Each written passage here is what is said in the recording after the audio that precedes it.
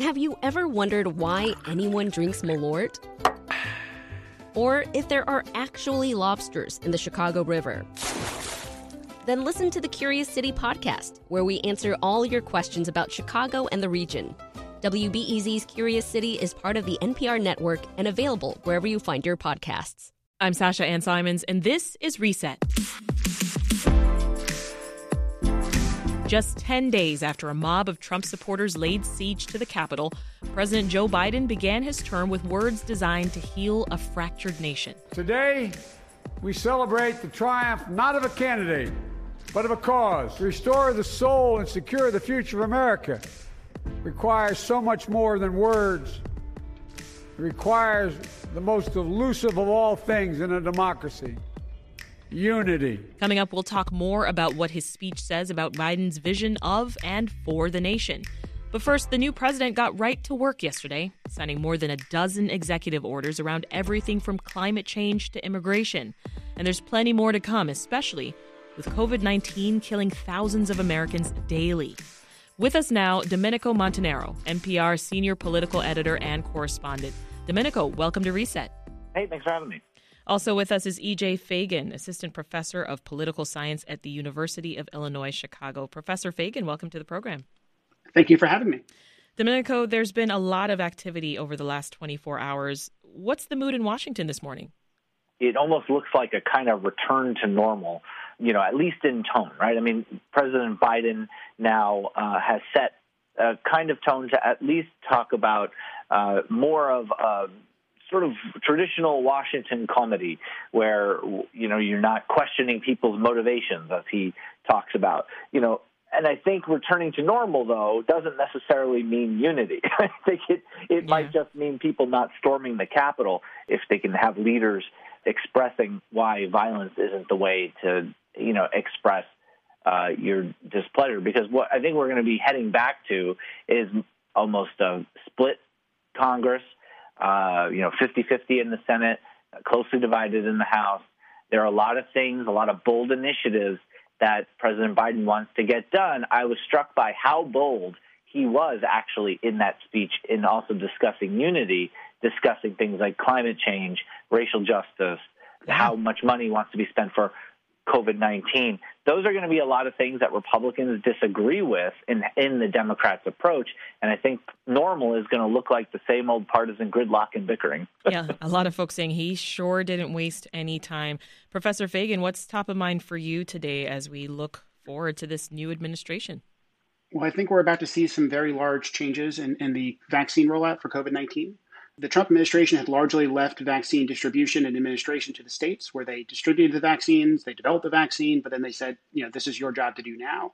Whereas the Biden administration is very clear that FEMA, the Federal Emergency Management Agency, and other federal agencies will be very actively involved in actually administering vaccines, in setting up community health centers, and actively negotiating with other providers in a very active and very different way, which will be an important logistical challenge because we saw the old model struggled with a relatively small vaccine rollout, and we're about to see orders of magnitude more vaccines have to be administered in the next few months.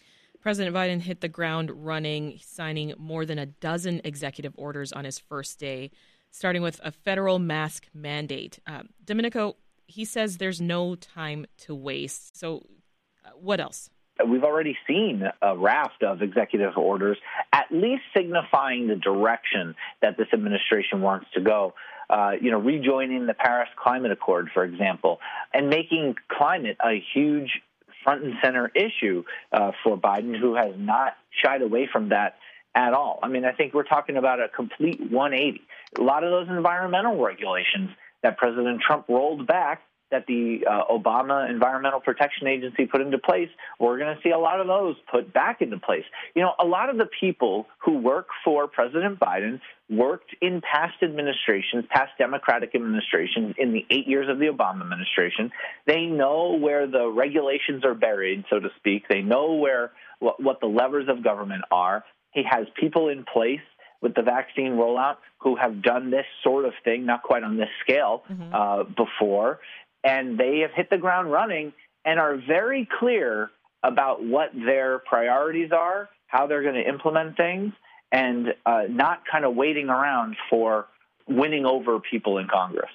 The president also moved quickly to end the Muslim travel ban and rejoin the Paris Climate Agreement. Can you tell us more about that, Professor? Many of Donald Trump's major accomplishments were not legislative. They were executive actions. They were things that came directly out of the White House. In fact, many of them weren't even regulations, which take a little bit more time to undo. And so many of these actions, President Biden was able to immediately reverse. And rejoining the Paris Climate Accords, I think, is in particular something that he has been talking about for a very long time. It fits into his theme of reestablishing foreign policy through diplomacy rather than through the military, through defense policy. And I think it will be met with quite a lot of relief around the world as the United States is back in the climate game. We're about to see a very large spending bill out of Congress, and I suspect a large part of that spending bill will be to fulfill those obligations in the Paris Climate Accords and move much of the United States, especially electricity generation, away from fossil fuels. Professor Kamala Harris, let's talk about her. She's making history here, the first Black and first South Asian vice president, first woman, the highest-ranking woman to ever serve in the White House. We've come a long way, right? We have come a long way. And I think that because of the events of the Capitol, because of the events of the last 4 years, it's easy to forget the history that we are witnessing. When Barack Obama was inaugurated as the first Black president, we still had a lot of different firsts that we had to accomplish. And I think we can all be proud of the first that we accomplished with now Vice President Harris's swearing in.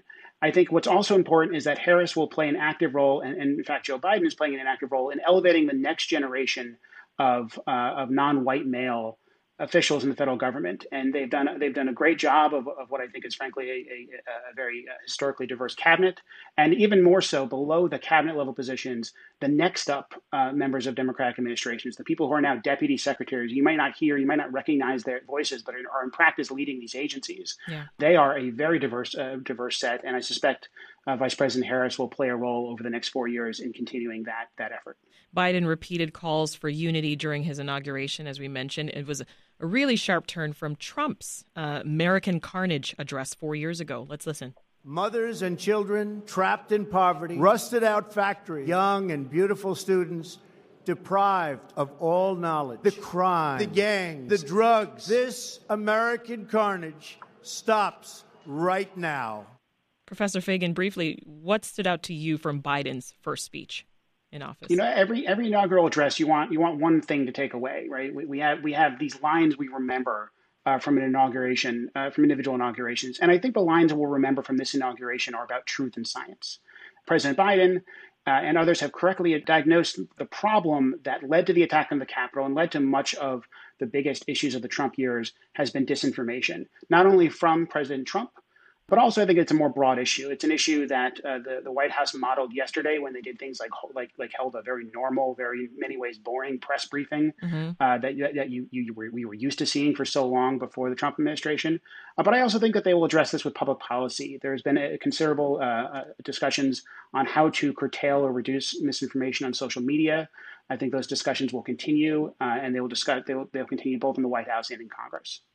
Domenico, what else does the Biden administration have planned for his first week or so in office? Well, there are still going to be some of these executive actions that they're going to be taking place, they're going to be using, but they want to get that $1.9 trillion COVID relief package moving as quickly as possible. They also need to get their cabinet secretaries confirmed, and that's going to be complicated by President Trump's impeachment trial that's still going to be taking place, could come as early as Monday, and, they're going to have to try to split the day.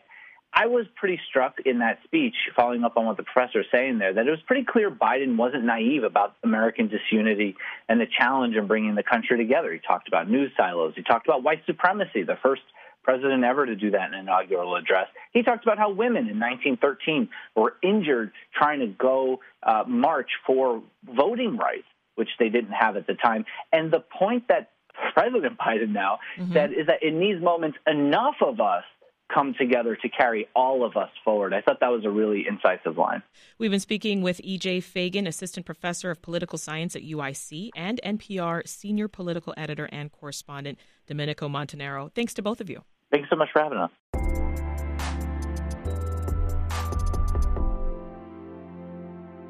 To all those who did not support us, let me say this.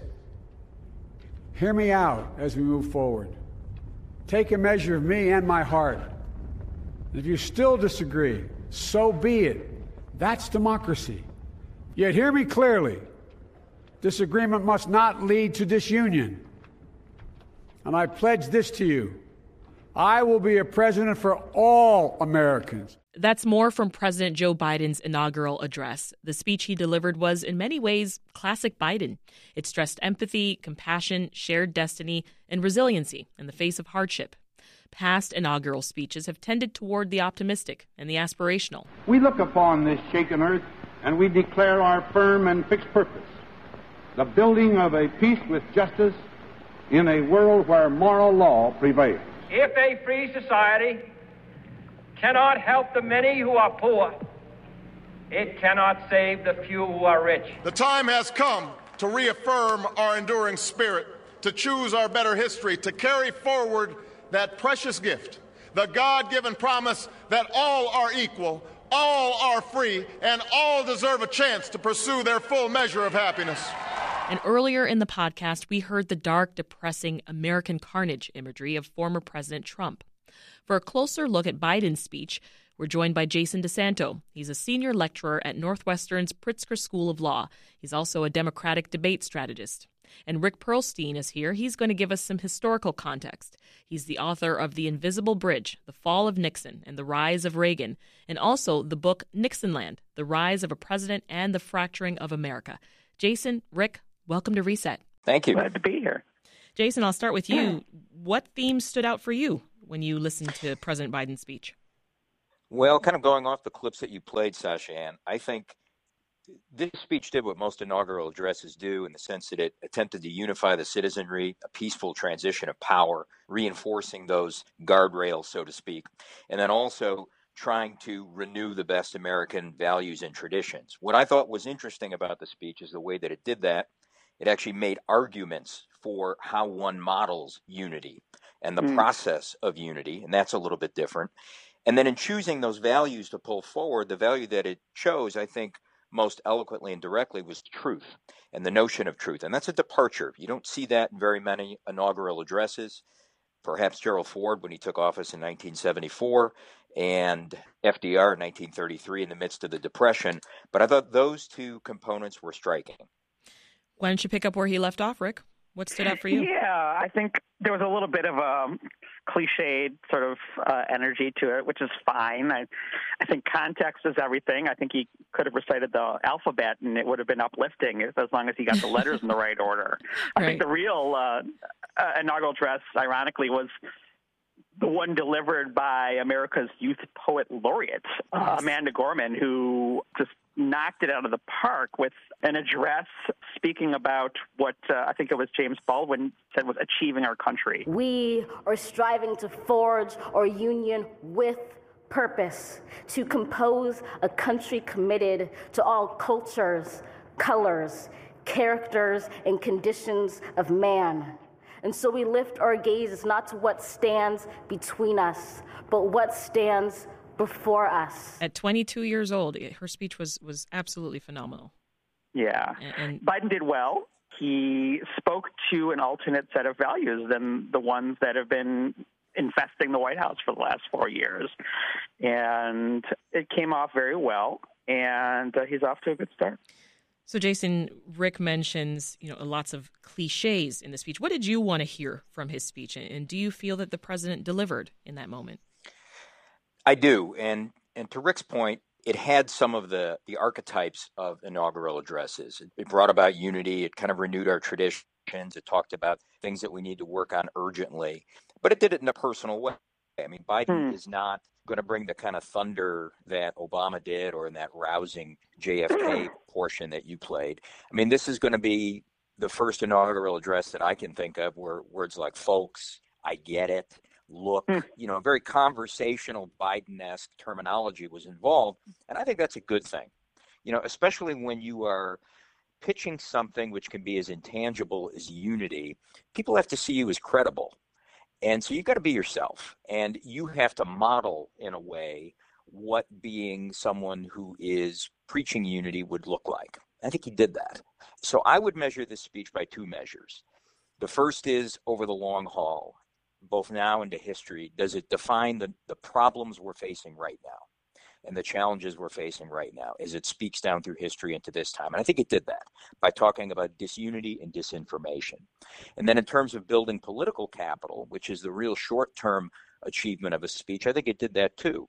To Rick's point, if you were for Biden, I think you felt catharsis. If you were for Trump and not a white supremacist, you at least thought Joe Biden was a decent person and might give you a hearing.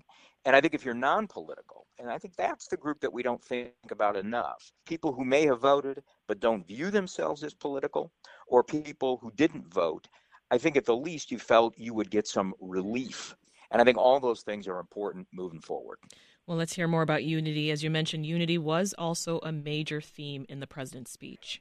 On this January day, my whole soul is in this, bringing America together, uniting our people, uniting our nation. And I ask every American to join me in this cause.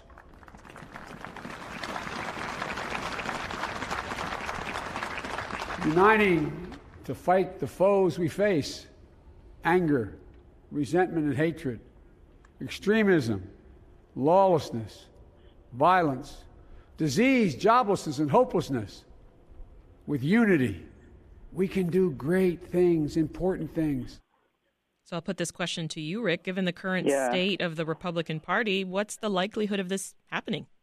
Well, this is interesting. This is a big theme in my own writing, my history writing, and my journalism, that, unity is by far the most overrated value in a democracy. Democracy is a form of government that presumes that you don't need unity. You just need people to basically follow the rules and go away when they don't win, 50% plus one of the vote. There's no real possibility of unity in a nation that's as kind of diverse, ideologically diverse as America. And the problem with unity as an overriding goal is unity often works at cross purposes with the necessity of judgment, right, of reckoning. If we are going to judge people who, basically were collaborators with dictatorship, it's not uniting, right? It's difficult. The work of justice is difficult. So that's my concern, that, this, kind of career-long commitment that Joe Biden has made to, this idea of consensus. It's good political rhetoric, and I don't gainsay him that. It's a very uplifting civic vision. So you don't think it's possible? By kind of looking the other way, then we're not going to transcend the wounds that Donald Trump has visited upon our kind of social body. So you're not buying it? Well, I mean, I think you have to say it, right? It's kind of like a cliched formulation, but he needs to grasp, I think, within the White House, something that, Nancy Pelosi said the other day. She said, we're not going to look beyond this. If, people were giving tours of the Capitol, to people who wanted to, lynch people who worked in the Capitol, we're going to prosecute them. We're not going to seek to unify with them. So that's a difficult needle to thread, right? But if it means, for example, that Joe Biden is going to do what, sort of Gerald Ford did, say 1975, and say, well, I'm actually just going to pardon Richard Nixon, and we're not going to deal with the damage he did to America. We're just going to kind of look the other way. Or what Obama did even in 2009 when he said, we're going to look forward and not backward. And a lot of the issues that George Bush visited upon the White House, that doesn't help us, right? It just kind of infantilizes us as a nation. And I hope that we can kind of both to have the national maturity to realize that there's more to life than kind of shoving our differences under the rug, but also, yes, obviously restore the guardrails of democracy and, this kind of decency and mutual respect that, in fact, is, a necessary component of democratic life. Hey, Jason, from what you heard in the speech, what do you view as the president's major legislative priorities right now?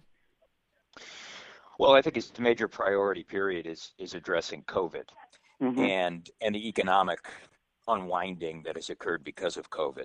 It's obviously a public health emergency. It's an economic emergency.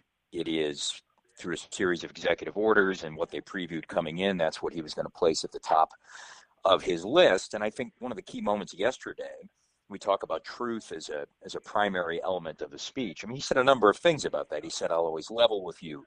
He railed against disinformation and, in essence, propaganda. But the other thing that he did was he had a moment of silence for COVID and for the lost lives and destroyed lives from COVID. And I took that to be enacting truth rather than spinning the facts or avoiding the facts, bearing witness to what actually had occurred. And I think that centers what his priorities are, but also centers a value that he wants to emphasize and use and enact in beginning his legislative and executive agenda. And that is a reliance upon transparency and truth. We saw that with a press briefing yesterday. I think that's an auspicious beginning and an important one. And I would encourage him to continue to do that, because there will be times when maybe they're going to be less transparent, as White Houses often are when faced with questions from the press. But I think that is a good start. It is part of bringing integrity not only to the COVID question, but also to the question of building mutual tolerance and building a real union, is having a shared set of facts that people in a democracy can agree upon. Yeah. President Biden also mentioned defeating systemic racism and other issues that are important to progressives, like the climate. This clip from President Roosevelt's first inauguration speech back in 1933, it summarizes the feelings of the new blood in the Democratic Party.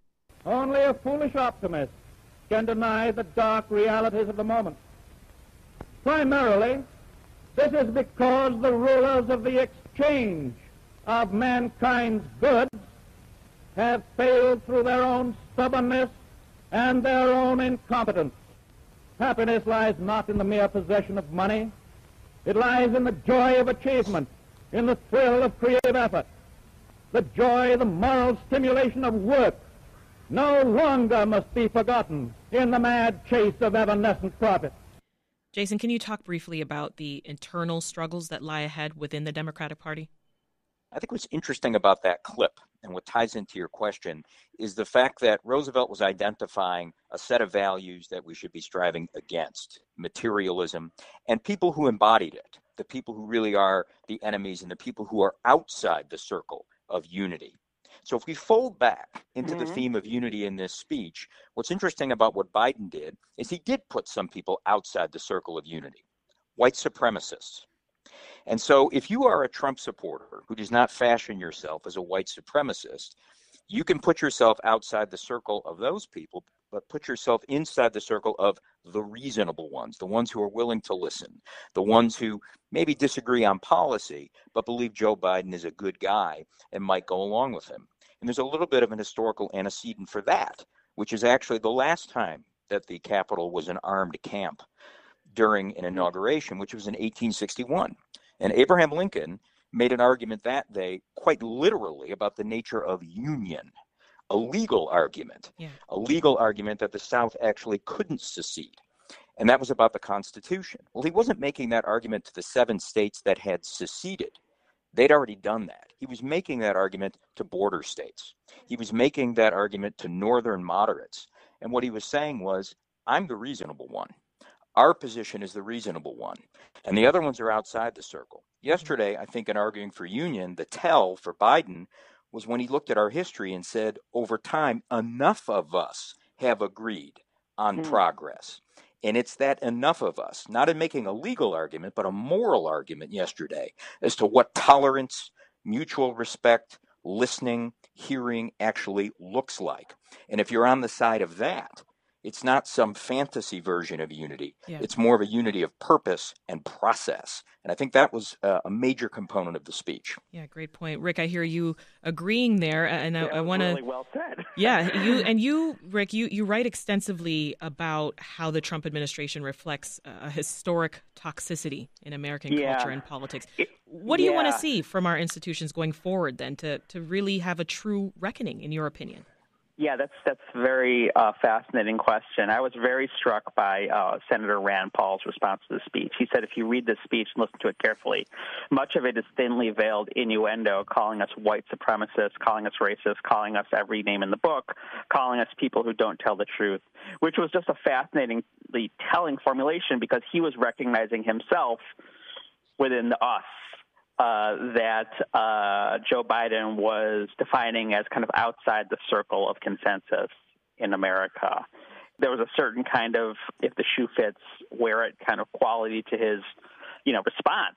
But if there's an on-ramp to at least, if not, voting for Biden or supporting Biden, at least, not considering him, part of the conspiracy of elites who are, stealing babies, if there's kind of a way of kind of letting them down, the people who are kind of in on the Donald Trump con and just kind of letting them save face, then, Biden is going to have a lot better chance of, restoring confidence in government, which obviously he's trying to do with his COVID response, which is about, saving lives, the most basic function of a government. Well, we'll have to leave it there. Columnist Rick Perlstein is author of the books The Invisible Bridge, The Fall of Nixon, and The Rise of Reagan, and also Nixonland, The Rise of a President and the Fracturing of America.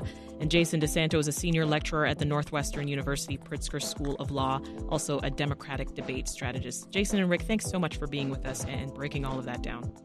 Thank you. And that's today's Reset. For more great conversations like these, go to our archives at wbez.org/reset and watch this feed for WBEZ's weekly news roundup that comes to you every Friday afternoon. And Sundays, it's the best COVID-19 Q&A in the potosphere with Dr. Mia Taormina. Make sure you're subscribed so you don't miss a minute. I'm Sasha Ann Simons. Thanks for listening. We'll meet again soon.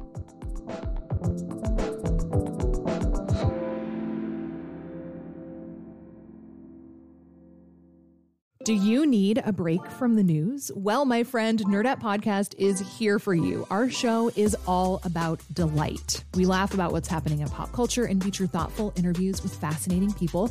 We even have a monthly book club that you can participate in. I could just go on and on about it. I loved this book. It was an experience, I'll tell you that. I discovered authors I had never heard of, and I'm really happy that I did. Come hang out with us. Listen to Nerdette wherever you get your podcasts.